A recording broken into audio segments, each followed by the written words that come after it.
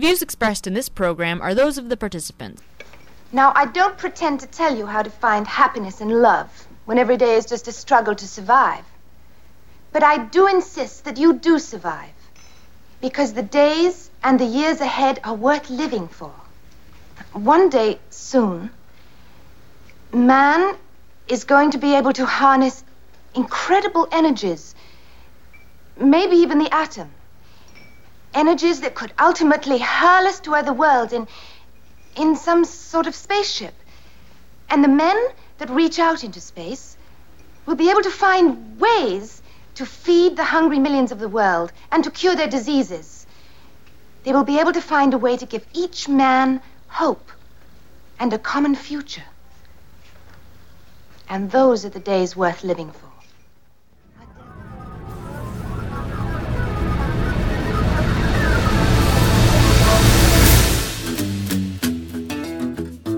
Welcome, everyone. It is Thursday, January 7th, 2016.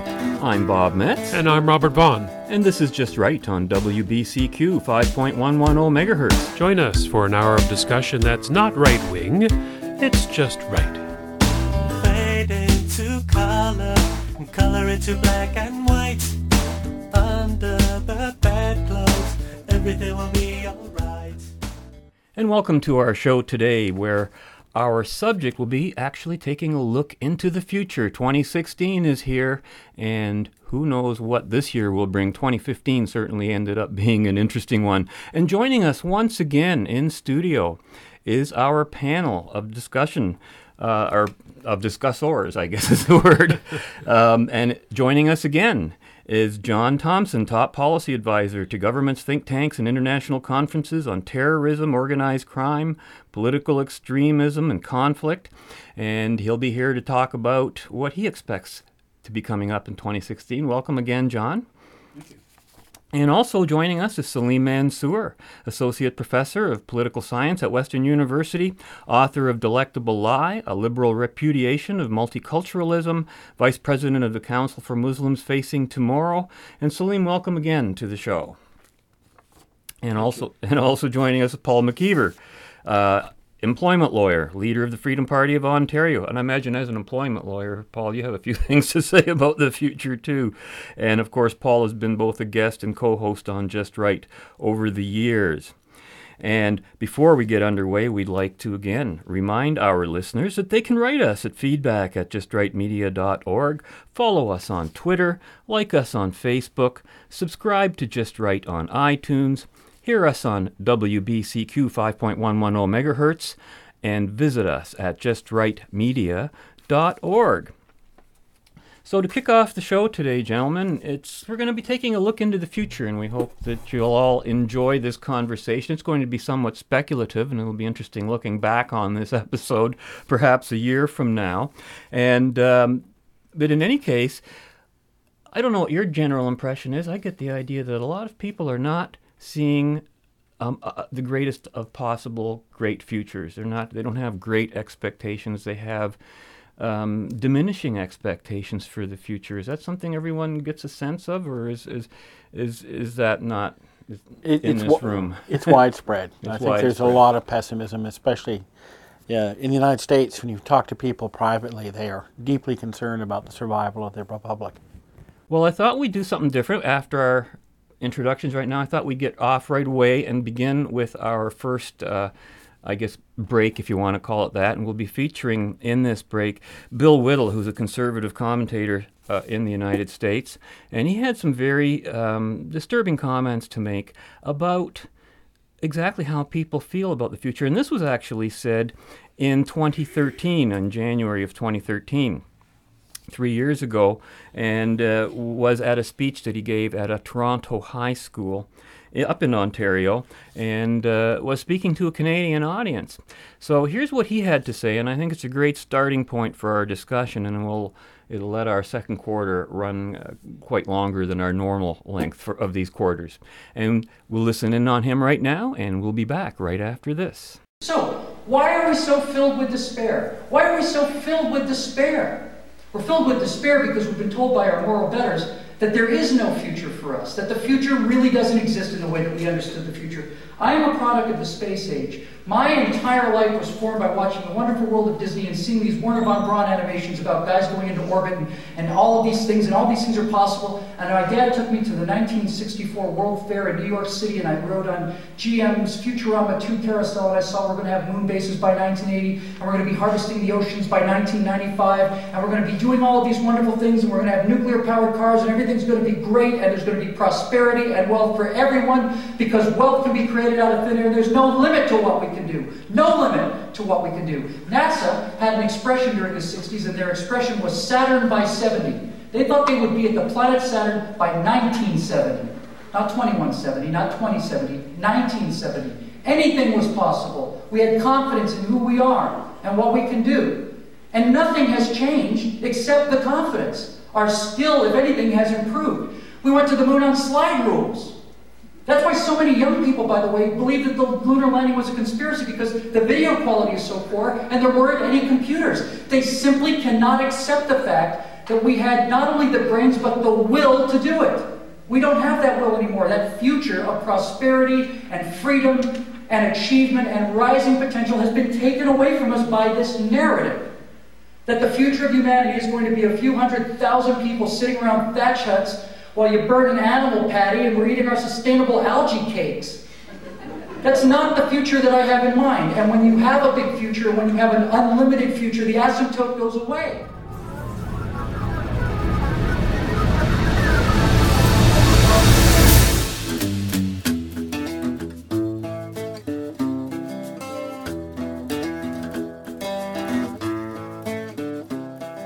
There's no limit to what we can do in the West. None.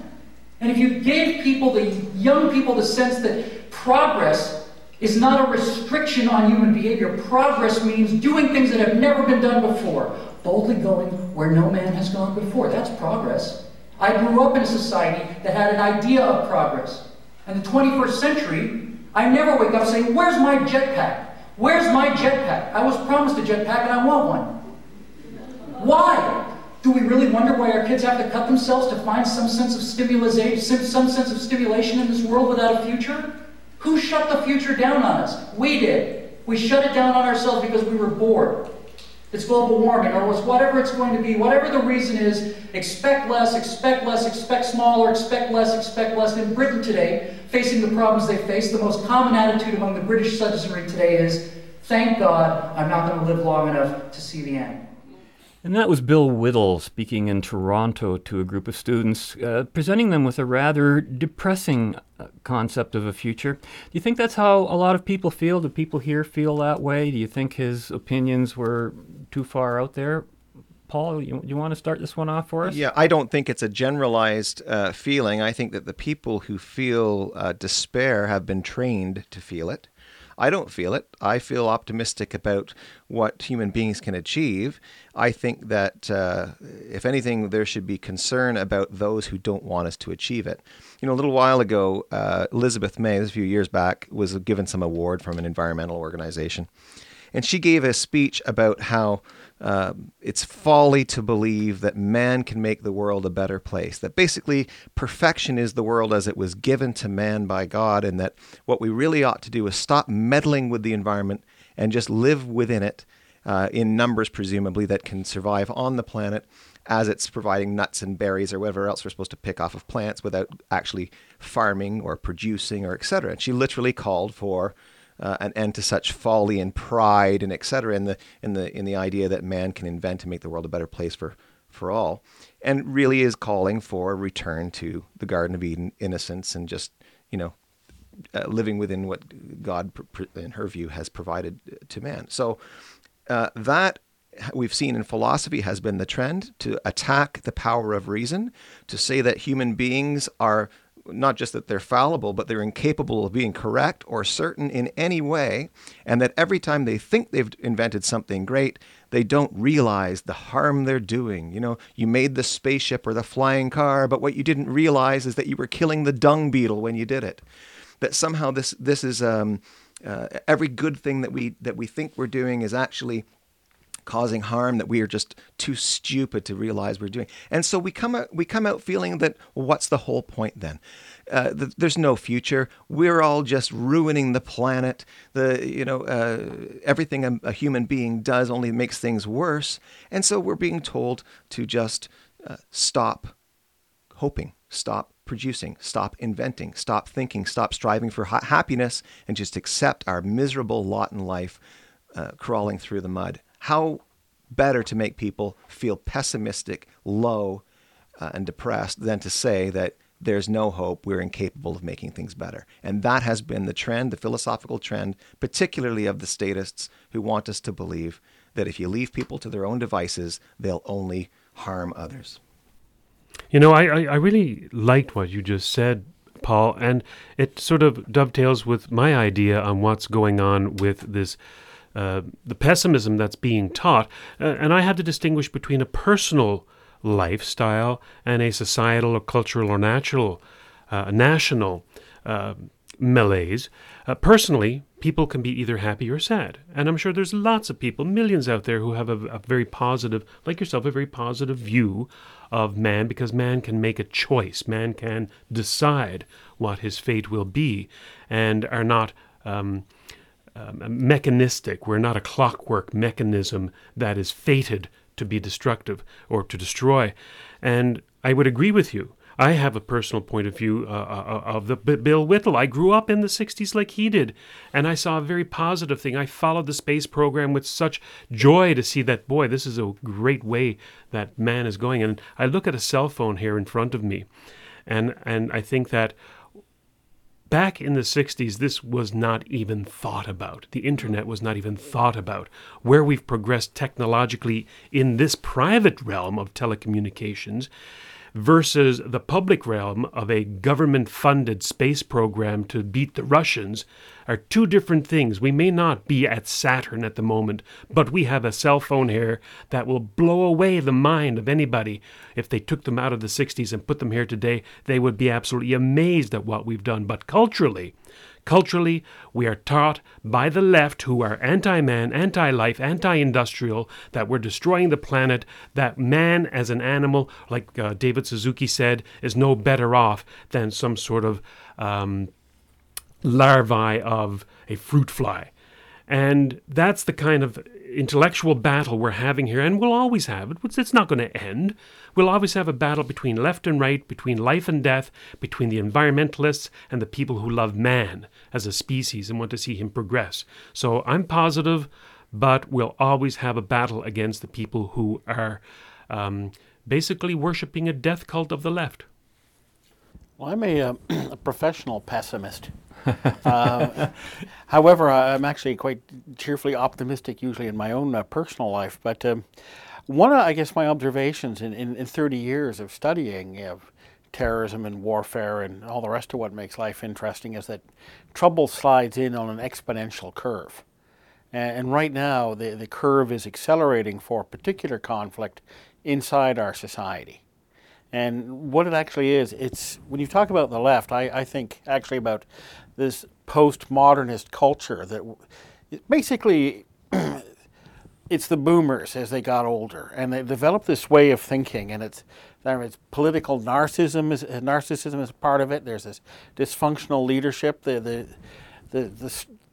freeze up we've seen, particularly in the United States. You know, there is no debate anymore. There's just two sides shrieking slogans at each other, and no real independent thought at all.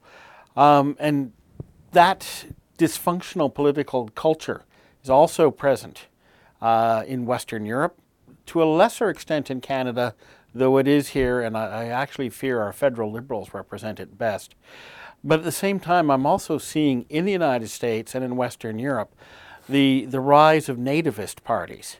And they're being typically tarred as, right-wing extremists and all the rest of it from the existing political culture. But look at them seriously. What they're after is accountability. They're after a return to normative constitutional politics. They also want fiscal accountability. And they want control over immigration systems again, because they've seen what's happening on the streets of their cities, and they know who fits in and who doesn't fit in, and they're tired of a political culture that is not listening, refuses to listen, has its fingers in its ears and going, yeah, I can't hear you. And that's the conflict that's coming. I don't think it's going to be a violent conflict, although it's possible. But we're going to see some real trouble, I think, some really vicious politics in a little while. And again, you look at some of the hallmarks coming up. I mean, political correctness, which I described as the sort of the new neo-totalitarianism. But the way to, and here's where things get interesting and hopeful. It's time to revolt against political correctness with disobedience, defiance, and resolution. Sneer at it, demean it, reducto ad absurdum. Yes, when you ridicule something, that goes a long way to tearing an idea apart, ridicule. And once we break the back of this insane political culture that has mutated in the last 25, 30 years, then everything opens up again. I think Trump's doing that. He's not the best champion, but he's the strongest champion on the field so far. I mean, somehow or other, I wish we had Winston Churchill out there again. I wish we had Ronald Reagan. I wish we had, well, we got Trump. He'll have to do it. We've got Ted Cruz as well. Yeah. Well, I would say that we need to be able to separate two things. One, man, as you talked about, Robert, the individual, and the society, about man, I'm reminded the great lines of Shakespeare and Hamlet. What a piece of work is man, how noble in reason, how infinite in faculties, in form and expression, how like an angel, etc., etc., So that is the individual, and it is the pearl in the oyster that is the society. Well, what is happening now, you, Bob, you begin by saying, look forward in time. That is the society, the culture. The culture, I would say the culture of Malay that grips all of us. There was a recent poll, NBC Wall Street Journal, in which this question was asked, and the poll indicated that the number one issue that concerns Americans going into this election year cycle is terrorism. Number two is the complete lack of trust in the government. And then at the bottom was, number three was the economy, the unemployment, and, the debt and the finance. So there is a sense of genuine anger and fear.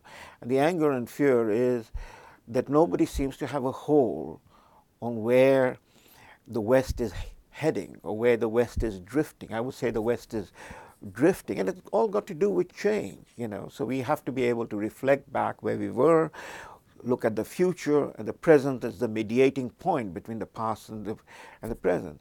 Here we are on the eve of 2016. 100 years ago, what was happening in the West? The West had collapsed. World War I was going on. And you can say that, the effects of World War I is still being played out, because World War I was followed by World War II, followed by containment. And so pretty much the dominant issues of the 20th century were these events in which the West, even as it was breaking down, there were generation had a control over the event in some ways, a direction. And they triumph. And so we talk about the greatest generation. And if you put the bookends on the greatest generation, it is 1933, Roosevelt gets elected in his inauguration. And 1993, when Clinton gets inaugurated, and this is the last term of George Bush the Elder. So this is the 60 years, because with Clinton inauguration, you are into the boomer generation. So there you have the greatest generation. You see, what are the achievements? Well, they fought the Depression and they came out of it. They won the Second World War. They put the man on the moon. You talked about it, They defeated Soviet communism. And this was the generation not running around with PhDs, These are high school dropouts who came and who landed on the beach of Normandy and who blew up the, Soviet Union in effect. What we have is a generation that came to power with Clinton, is a generation nurtured by their own sense of narcissism. This is the full Monty generation. This is the generation that went naked in Woodstock. This is the generation of I, me, and myself. You might talk about the cell phone, that's great, and that's what is a piece of work is man. and man is infinite in faculties. But what is this society that this generation created? I think that's where we have arrived at. West is no longer in control of it. West is now competing in the world that is now global. There's China, there's India, there is Japan after all. Europe is in a sense adrift. Europe, which was a part of the West. And so I think people are grappling with the problems of who are we? Where are we headed? So if you want to close the boundaries, that's part of the sovereign issue. Yes, we should close the boundaries and let's get a hang of it. Not simply get a hang of what is this Muslim terrorism, but get a hang of ourselves. And that is what is missing. It's about ourselves, get a hang of, where we are, who we are, where we are headed. We have the dropout rates in school or PhDs coming out who could not handle what a grade 12 did, of the greatest generation. They don't read, they might be very good in computers. But give them the computer, can they produce a line of Shakespeare? And that's where the problem lies. History is a continuum, and each event leads to the next. But the issue is, are these things being taught in the schools properly in a way that people absorb them and appreciate what it is that they're being taught, rather than this discourse of unconnected events and just things that seem random to people and they don't understand what the big picture is? Well, what has happened is it was not simply deconstruction, which is the great postmodern generation thinking. You deconstruct anything, so there's nothing sacred. Sacred in the sense of valuable. Yeah, we stripped off all our traditional values and replaced them with meaningless values. Meaningless. So that was so it is not only the issue of deconstruction. What is happening is also decontextualization. There is no context. So there was a great book written in the 1980s, apart from the one that Alan Bloom wrote, The Closing of the American Mind. It was Neil Postman's book, Amusing Ourselves to Death. I don't know if you know that book, John. Yep. Yes, I do. It was about television, and television, one of the things that it did wonders. The telephone has done wonders, the Android, but it's also decontextualized everything. So if you're going to communicate on this iPhone, you're communicating in a 124-word Twitter. And that's the decontextualization. There is no depth. Everything is surface. There is no depth to anything. Everything is cosmetic. You take out the cosmetic, and then you are looking at, That's one of the problems, I think, with the internet. Never before have people had so much information at their fingertips and not known what to do with it. And remember the lines of Eliot, we are drowning in information, but where is the knowledge? And then where do we get the knowledge that leads us to wisdom? And there's an absence, there is no knowledge, and the wisdom is gone. And so there we come in. Look at the Canadian political scene. Look at the scene in we vote for the most peripheral of reasons. I agree with you guys, and yet I think that it may be misdirected to blame a technology on something. I love television. I love my Android cell phone. I think the internet is one of the best inventions in the world ever since the dawn of man. It's what we do with it. I don't think that I'm disagreeing with you with that, but I wouldn't blame technology. These are the me. No one is blaming technology. It's just me, myself, and I stuff. But then again, also, this is part of the aesthetic pyramid of philosophy. At the very peak of philosophy is aesthetics. What do we do with our free time? I see nothing wrong with sitting down and watching a rerun of I Love Lucy. I see nothing wrong with spending an hour going through Facebook and purchasing wealth? stuff. How do you produce wealth? There is a story out that came out again this week. In Japan, by the year 2025, more than 50% of the labor force can be replaced by robots. So the labor force is replaced. Where will you have the wealth generation that is going to take care of the people who are being replaced? They're going to be building robots, aren't they? That's what they keep telling you. And I think that's the fear also that is happening. I mean, you look at it in the American economy, you look at it in the Canadian economy, more and more redundancies. And therefore, people worried about where they're going to go. What is the term? There's also, I think, the fallout from the boomer generation that produced the dysfunctional politics. And I can say this as a member of that generation. I mean, I've watched this insanity develop all my life. But there's also a resentment of real accomplishment. I mean, you look at the American political scene, celebrating the achievements of Hillary Clinton. What achievements? We're celebrating the achievements of Justin Trudeau. Hello. But engineers are to be slighted and demeaned. Philanthropists who actually, real philanthropists who engage in hands-on charity are somehow to be distrusted.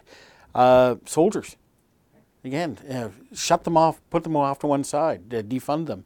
Anyone who actually does something real and substantial is not trusted. And actually, the real and substantial is where our cultural strength really lay in ultimately. I mean, we need to go back to things that are real and substantial. How does that happen? You know, every time I've been asked in the past, how do you change a culture? How do you grab that culture's interest? I've always come back to the same very broad theme, and I think it's what cultures are based around. We did a show on it a while ago, and it's the story. Religions are a story. There's the story of Muhammad, the story of Christ. These things all have a value behind them, you know. Even Western culture has its own stories. Even the TV shows we're talking about on our cell phones and TVs create cultures around them. You could look at Star Trek, like even Bill Whittle said, where no man has gone before, you know, boldly going. These were very inspiring parts of our art and culture through which change comes. And I think, you know, Ayn Rand used to always say that herself, that a lot of change comes through the art of a culture. Yeah, to me, I think it's envy. It's just envy. You tear down the good for being the good. You prop up the worthless so as to... To what end? So as to create a system in which nobody is entitled to anything any more than anyone else. If you destroy valuation, you destroy differences. And if you destroy differences, you make everyone equally worthy of everything, which is exactly what the something-for-nothingers want. The Harrison Bergeron story. Yeah, you handicap those who are able to do, and you falsely praise the D, you know, and you punish the A as not only something that's false and the person must have cheated and they couldn't possibly have gotten that by way of actually being better or by hard work or anything else. We have to assume the absolute worst of those who succeed. They're all liars, cheaters, murderers, rapists, destroyers of the environment, and all of the people who are not producing, who are not doing great things, well, they're just the victims who are of all of that conduct. And so at the end of the day, we should just condemn the very idea that anyone is capable of being better than anyone else. It's all a game, it's all a ruse, and we're all just the same down under, so everyone gets the same of everything. Bob, you asked the question, how do you change a culture? I think you just have to look at how we've got here today to look at the mechanism for that change. And if you think about it, Nazi Germany arose by embracing the philosophy of Immanuel Kant. Communism arose by embracing the philosophy of a Karl Marx or an Engels, you know, because they wrote books and the books were picked up and disseminated. And today, you either write a book or you do another piece of cultural iconic, and you create a cultural icon around which people gravitate and go with it. So back in the day, it used to be a book because no other technology existed. Today, it's Hollywood or Broadway play or anything like that. It's you have to create an idea, put it into the culture, and it has to be picked up and run with by the people who support it. You see, I think you are conflating two things over here. If you're talking about books, great books, Karl Marx's book was a response to what he saw as the problems of society. But that's over. Tolstoy's book was not with the problems of the society. So you're talking about Russian culture, it's no longer Karl Marx. It is Tolstoy, it's Dostoevsky, it's Chekhov, it's Gogol. It's no one or you're single talking person. about, It's right. a progression. So the culture is these people that I've just named, right? And you see, after the cycle of the 20th century, they've gone back to those great works of art. So in the case of the West, Shakespeare, Dante, Goethe, Beethoven. Last week, Salim, you in your talk were talking about people like John Locke and John Stuart Mill, and you're referring to philosophers who became part of the culture because they were intellectual elites who wrote books who got them disseminated. Ayn Rand is another intellectual elite who wrote books and is getting a No, but huge you see, following. again, the conflation is taking place. John Locke was answering a tremendous problem of his time. So one of his great work is Letter of Tolerance. We are talking about today what's happening in the world of Islam. It was a problem of what was happening in Europe at his time. He was running from place to place. He was in exile, and he was saying, hey, whatever is your problem, you are Calvinist, you are Lutheran, you are Papist, you are whatever, And we have these artificial values like tolerance, which actually isn't a part of the Western tradition, but we're being asked to tolerate intolerable people. Precisely. When we really should go back to our older morality. We've been successful immigrant societies for years. This temporary notion of tolerance is a post-war invention. Okay, just on that thought, we're going to take a quick break at the bottom of the hour, and our conversation will continue right after this.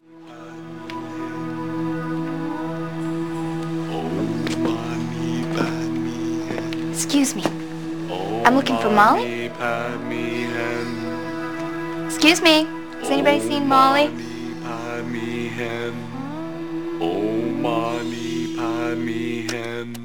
Hey, what are you doing? We're chanting here.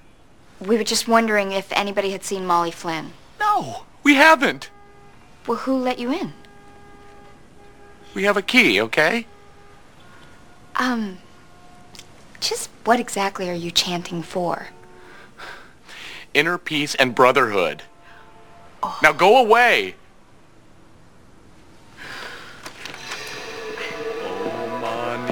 He must be new to the group.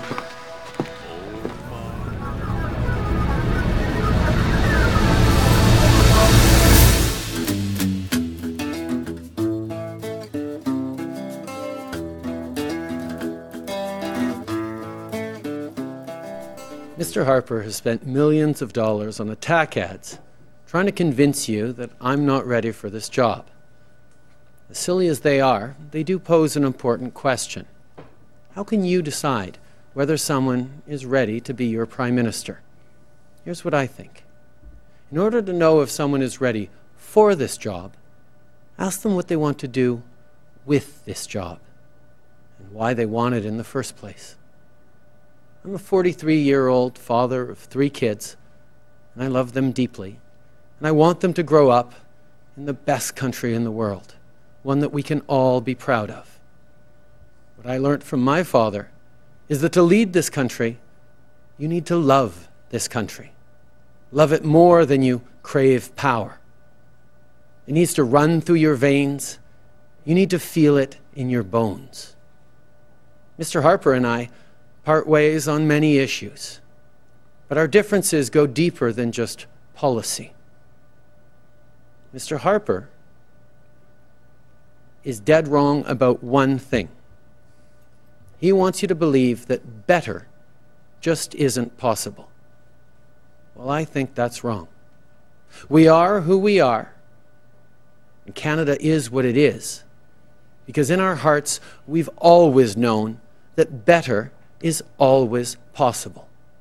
An economy that works for the middle class means a country that works for everyone. A country that is strong not in spite of our differences, but because of them. The world needs more of both those things, and after 10 years of Mr. Harper, so do we.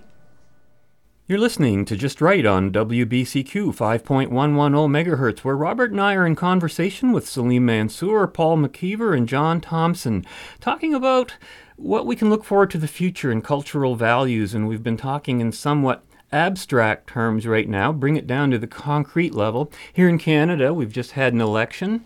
We have a new Prime Minister, a Liberal Prime Minister. His name is Justin Trudeau, and I have a hard time saying it. I almost always want to say Pierre Trudeau. It's really weird. I grew up in that age.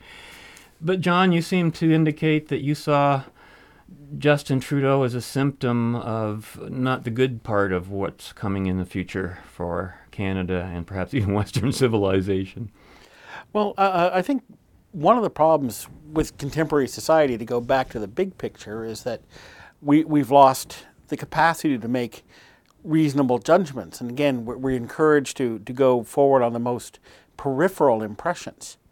And again, this was an election in which the two parties that had the most articulated policy platforms, philosophies behind them, fared the worst. Instead, the Liberals seemed to offer a return to the past and sort of the great days in which they governed the country without any thought, without any having to answer for anything. But I think the other point was that what we elected was the leader with the best hair. We elected the leader who looked the most good. Nobody was listening to what Mulcair had to say, and Mulcair had a lot to say. He's always worth listening to. No one was really thinking about the Tory platform. We'd all decided that we didn't like Harper, and that was enough. You didn't even need to know why you disliked him. You could just invent a reason and go with it. And no one actually really looked at the Liberal Party platform. Well, there wasn't a platform to look at that I was really aware of, other than these things that were just said in passing. Oh, there in some was. Of these... And the impression I got from reading the party platform, it was like a 13-year-old pretending the last 9 years hadn't happened. It was all a do-over. Is that a platform? I don't know. It's more like an attack of petulance. And I think that's what we've seen from this government so far, is this rush to undo everything because now, the usual people are back in power. The Liberals ran Canada for 71 of 100 years in the 20th century. They view themselves as the natural governing party, so they weren't offering a vision. They were just saying, we're back, business as usual, last 9 years, terrible nightmare, so sorry, all over. And I think they're going to be a one-term government when people find out they've really got nothing in the cupboard. I don't know about that. Salim? Well, I mean, what John is saying about Justin Trudeau, I think not too many people is going to dispute it. Whether a good set of hair makes for a good set of what is underneath the hair is a big question that we have. And but coming back to the election itself, I think, John, going into the election, many of us were apprehensive in the sense that there's going to be a change in government. Why? As I look back, and I was apprehensive or I was anticipating a change. I didn't anticipate the change that as it turned out to be. But in Canadian political history, there has been no government that has won a fourth consecutive term. The last time that a government that won a fourth consecutive term, you have to go back to pre-World War II. That was that was Wilfrid Laurier. Mackenzie King had the longest tenure, but he lost the 1930 election to Borden. That was the Depression year election. Then he came back in 1935, and then he came back in 1939. So he had the longest tenure, but no consecutive 4 terms. Even Pierre Trudeau did not have 4 consecutive terms. He lost in 79, and then if it had not been for the ineptness of Joe Clark, he would not have come back in 1980. Well, you're quite right. Governments need to be changed like underwear for the same reasons. Yeah, so going in, the expectation that Harper and his Conservative will come back, they had to do something absolutely super something to have been able to win the election, and they were not doing anything super. I think on the super. I think there is actually, if you look at what happens in the States, they sneeze, we catch the cold and all that kind of business, but we usually catch it several years later. The Obama thing was in Canada, I think, stifled by the fact that the timing of Harper's election, and then his majority following that. There was no real alternative, so there wasn't really an option for an Obama. I mean, the Liberals were not putting up an Obama when they put up Ignatieff or Dion. Those guys just didn't fill the bill. But here you come along with a guy who's largely a hollow man. I'm talking about the current Prime Minister, Trudeau. It's patently obvious to anybody who's gone to school for more than 4 years that this guy is not an intellectual. He knows his talking points. He's being fed the talking points by the bureaucracy. I saw him on TV the other night saying Well, yes. We're going to, you're talking about deficits of $10 billion a year that we didn't foresee. We were planning on revenue neutral, raising tax on the top 1% and decreasing it on others by the same percentage. And yes, it turns out that we got the elasticity wrong. Well, elasticity is a reference to basically, will the people who are about to stick with a higher tax find ways of avoiding paying the tax? And the higher the elasticity, the greater the ability to avoid the tax. So he says, well, we can talk all day about elasticity and whether we got the numbers wrong, but at the end of the day, it's about and then from that point on, he goes on about, the greatness of Canada and all these extra relevant things that aren't really relevant at all to the issue. He doesn't understand elasticity. He didn't learn that as a school teacher teaching drama. He's been fed that by the bureaucracy, but he does have the nice hair, as John says. And he comes across as a counter-intellectual, at least on a subliminal level. When you hear a Harper or you hear a Mulcair speak, you hear someone who's one of those nerdy guys, always has an explanation for everything. Lots of detail, lots of logic and compelling logic at that. And, they're just so full of themselves. How can they think they're always right? But Trudeau doesn't come across like that. He doesn't make any claims at all. He's light and fluffy. He's light and fluffy, and he never assumes too much of himself. He's humble. He doesn't assume that he knows anything. And so this is the perfect model of a non-leader leader when you're looking for someone who doesn't offend you with his superiority, someone who comes across as being absolutely no better than you, someone you can take a selfie with. That's talking about the leaders, but don't you think Trudeau also got in? I said he didn't really have a platform, but he had certain policies and planks, like legalizing pot, like getting back into the whole global warming thing and getting involved in the Paris conferences. Are these things that the public wants? Because reading the papers, you'd swear everybody loves this stuff, but I'm not one of them. Well, look at the Paris conference. You've got a great big international circus. In the end, what did they accomplish?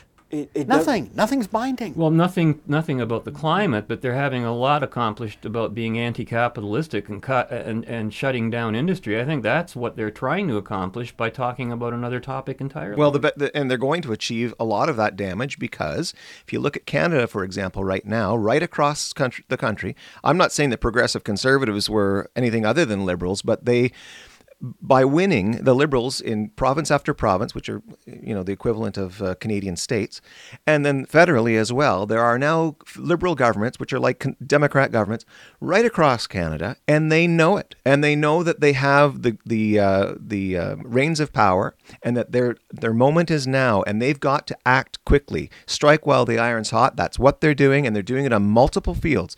We have at the provincial level an assault on education. We have at the federal level an assault on international quotas on things like carbon emissions and et cetera. And the overall guiding goal is to destroy capitalism. That's the goal. And to do it as quickly as possible by making an all-out attack in our schools on values. I'm not talking about religious values or sexual values. I'm talking about actual just being able to judge right from wrong or correct from incorrect, better from worse.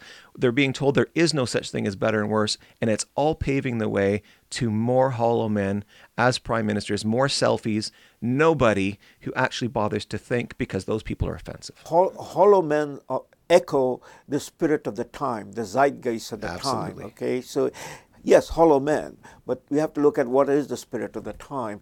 Look, I mean, the global warming issue, climate change now, and so on, is an instrument by which we are moving toward one world government. This has been a long-term agenda. It is an agenda in which, there were the World Federation people in the 1930s and 1940s.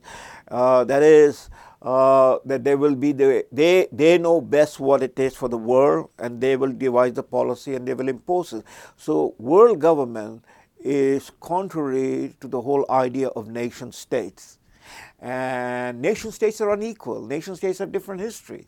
As Europe's finding out. Pardon? As Europe's finding out. Absolutely. So, there's a variety and there's pluralism and diversity. So these are code words which they want to celebrate, but they want to celebrate it under world government.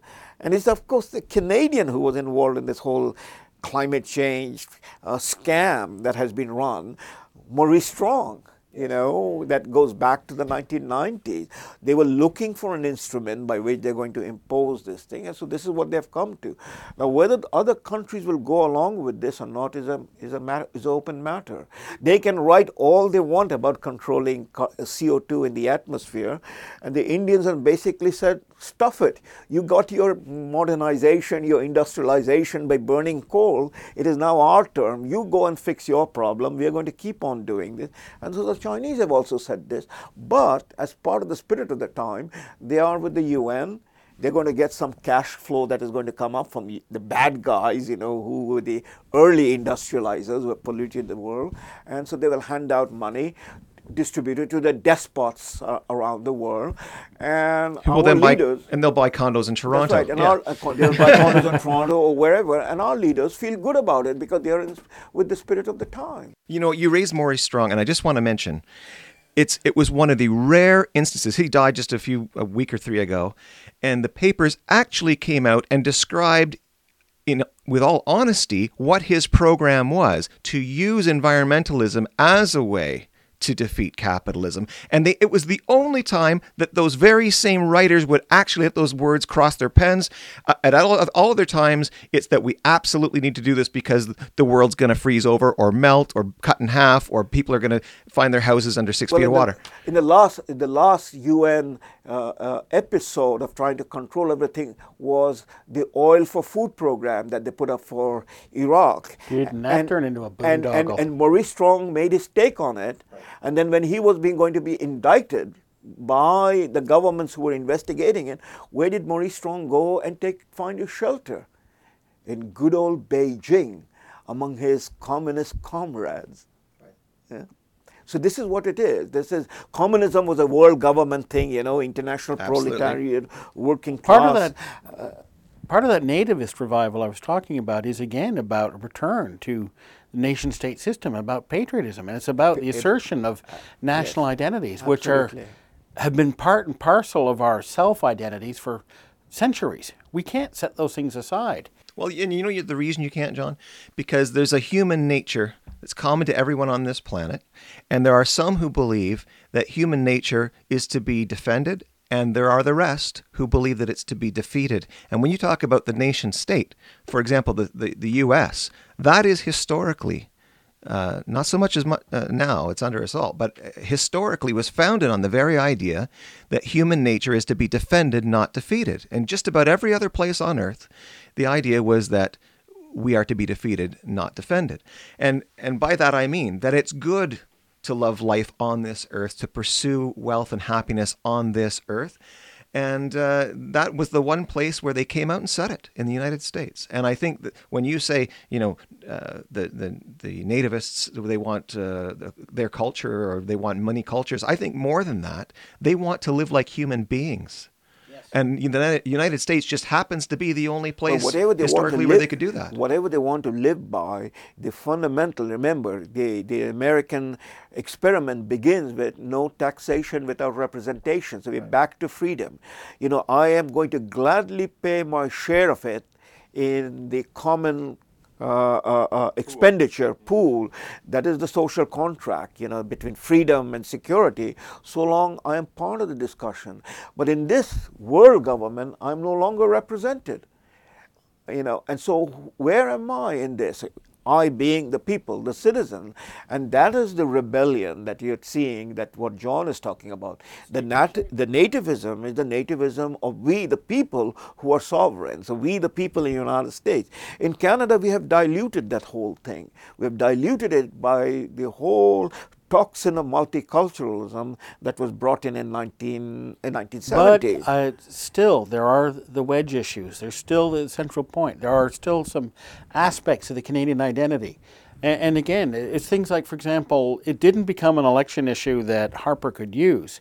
But look at the numbers about what Canadians thought about the niqab. Look about some of the traditional Canadian obsessions with fairness, with egalitarianism, the fact that we don't like to see our refugee system abused. There are other traits that are there that will be built on. But where Harper failed, it's 10 years or 9 years of government, and where the Republicans have been failing is there is no serious discussion on immigration. So what is the big case in America? It's a question about, they call it the undocumented aliens, and the issue is about amnesty. So you give the undocumented aliens the vote, and they're going to vote Democratic. And that is where the dilution is taking place. People who stand up for the right or the principle of individual liberty are the people who are now becoming the old white folks.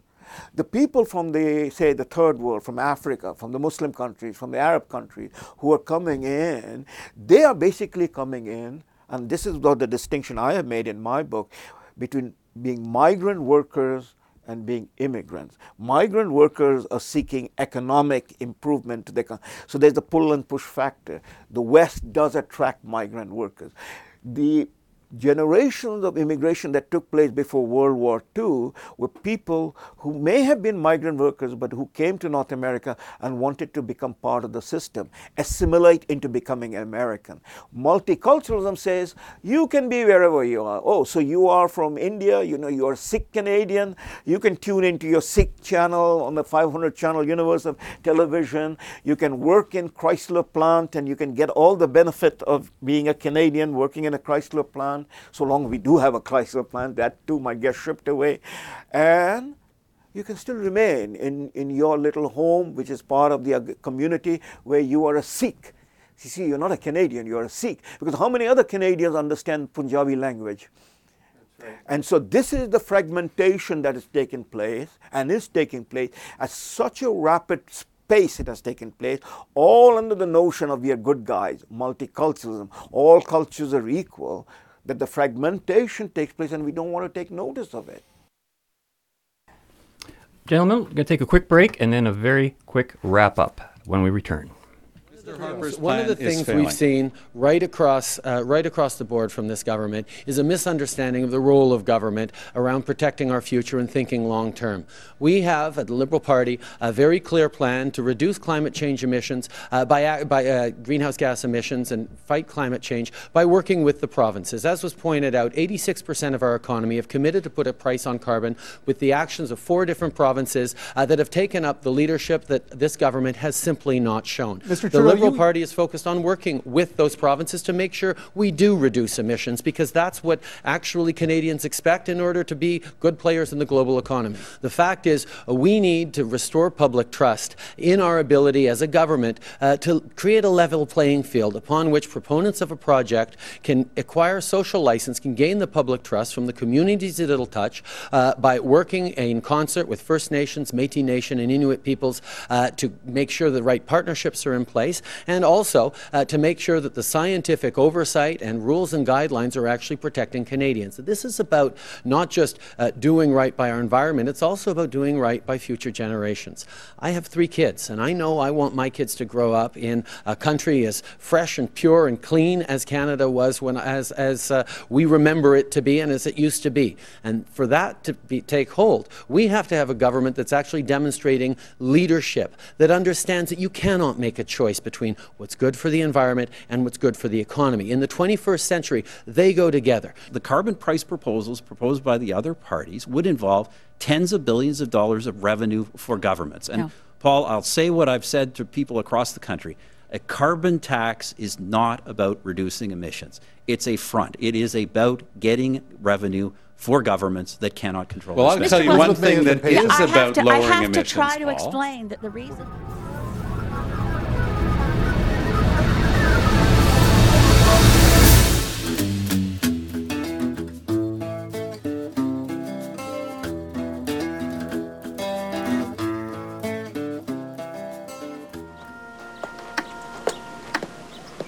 It must be so nice, Captain Roger, to fly all over the universe and see everything. Well, that's got his points, Delph. Like being free, isn't it? Things ahead of you don't know about. There's a whole lot of truth to that. Well, the hour's pretty much up, and I would like to thank our panel, John Thompson, Salim Mansour, Paul McKeever, but I'll leave with this one parting comment. Throughout the entire discussion that we had here today, whether it's the future belongs on a personal level, a cultural level, a societal level. I think around this table we've identified one thing, and that is that there has to be values, that the world is not a valueless place. And at least around this table, we and people like us are going to be pushing for and promoting a freedom culture, a value culture. And it's going to be in the face of people like our current Prime Minister, of people like President Obama, of people like Maurice Strong, whoever replaces that person at the United Nations. And it's going to be in opposition to a lot of people in the ivory towers and in our schools. But I think it's a value worth fighting for, and I think that the people around this table are testament to the fact that the values that the people of the 60s, the people of that Bill Whittle talked about before, are not dead. And we're going to proceed to talk about freedom. Well, Bob, value is not undefinable. The value that we are fighting for here, sitting here, is the value that made the West what the West is, not what the West becomes China.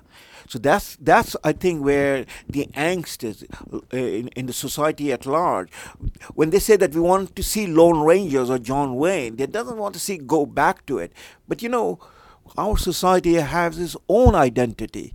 Some of it was John Wayne, some of it was Clark Gable, some of it was the great scientists and great books that you're talking about. Each civilization has their own values. We are losing ours. Well, the thing is that I want to make very clear very quickly is that I'm talking about not what you value, but the fact that there is value. Comrades, we're united. Well, whatever your expectations for 2016 and beyond may be, one thing you can expect in the near future is that we'll be back 1 week from today. So at that time, join us again next week when we'll continue our journey in the right direction. Until then, be right, stay right, do right, act right, think right, and be right back here. We'll see you then. Take care. Fade into color and color into black and white. Under the bedclothes, everything will be alright. I found an iPod in a cab, and I called Apple to return it to the person. And Apple wouldn't give me his information, because what if I rape him? That was their tone.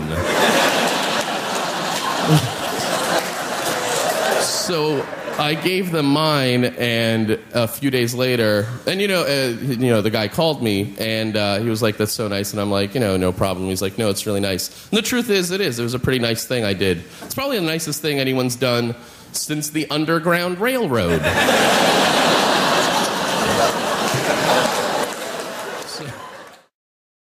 We hope you enjoyed our panel discussion today, which is archived online at www.justrightmedia.org, the same place where you can also discover a very different discussion about the necessity and reality of absolute values. Our November 6, 2014 interview with Keith Weiner, founder of the Gold Standard Institute. Here's what Keith had to say to me on the value of gold and the magic of something called marginal utility. Well, let's say you're a prospector, and you're up in the mountains, and it's September, and you know that you're about to get snowed in. You make your last trip to town, and you want to buy some bags of cornmeal. The first bag of cornmeal is worth your life. If you don't have that, you're going to die. The second bag of cornmeal, maybe you get a little bit above subsistence, just barely, from barely above starvation to being a little comfortable. The third bag of cornmeal allows you to keep a few chickens, so you have some meat in your diet. The fourth bag of cornmeal, maybe you're using that as a spare in case one of the others, gets rotten or eaten by insects or whatever. The fifth bag of cornmeal, you use that to feed the birds outside your window and have a little bit of entertainment. And the sixth bag of cornmeal, you wouldn't even know what you would do with it. So each additional bag has a declining value relative to the previous. And by the sixth bag, essentially, it has zero value. What those miners were referring to at the very end was that with gold, that relationship is not true. You value the next ounce of gold the same as you value the previous, regardless of how many previous ounces you've already got. If you have 0 ounces of gold, you value that next ounce of gold at a certain level, But if you have 10,000 ounces of gold, he said, then you want 25,000. You know that, and so you still value it. You basically put a constant value on it, and that is what distinguishes gold from all other commodities. And of course, that's what makes it useful as money, useful as a measuring stick, a meter stick, as it were, for economic value. Imagine in the real world if you had a meter stick, and as you climb up the side of a hill, your meter stick was getting shorter and shorter and shorter. Well, how could you possibly build a house or build anything else if your standard of value is changing with elevation or with height? Well, the same thing is true. How could you build an economy if your standard of value is changing? Which it is all the time.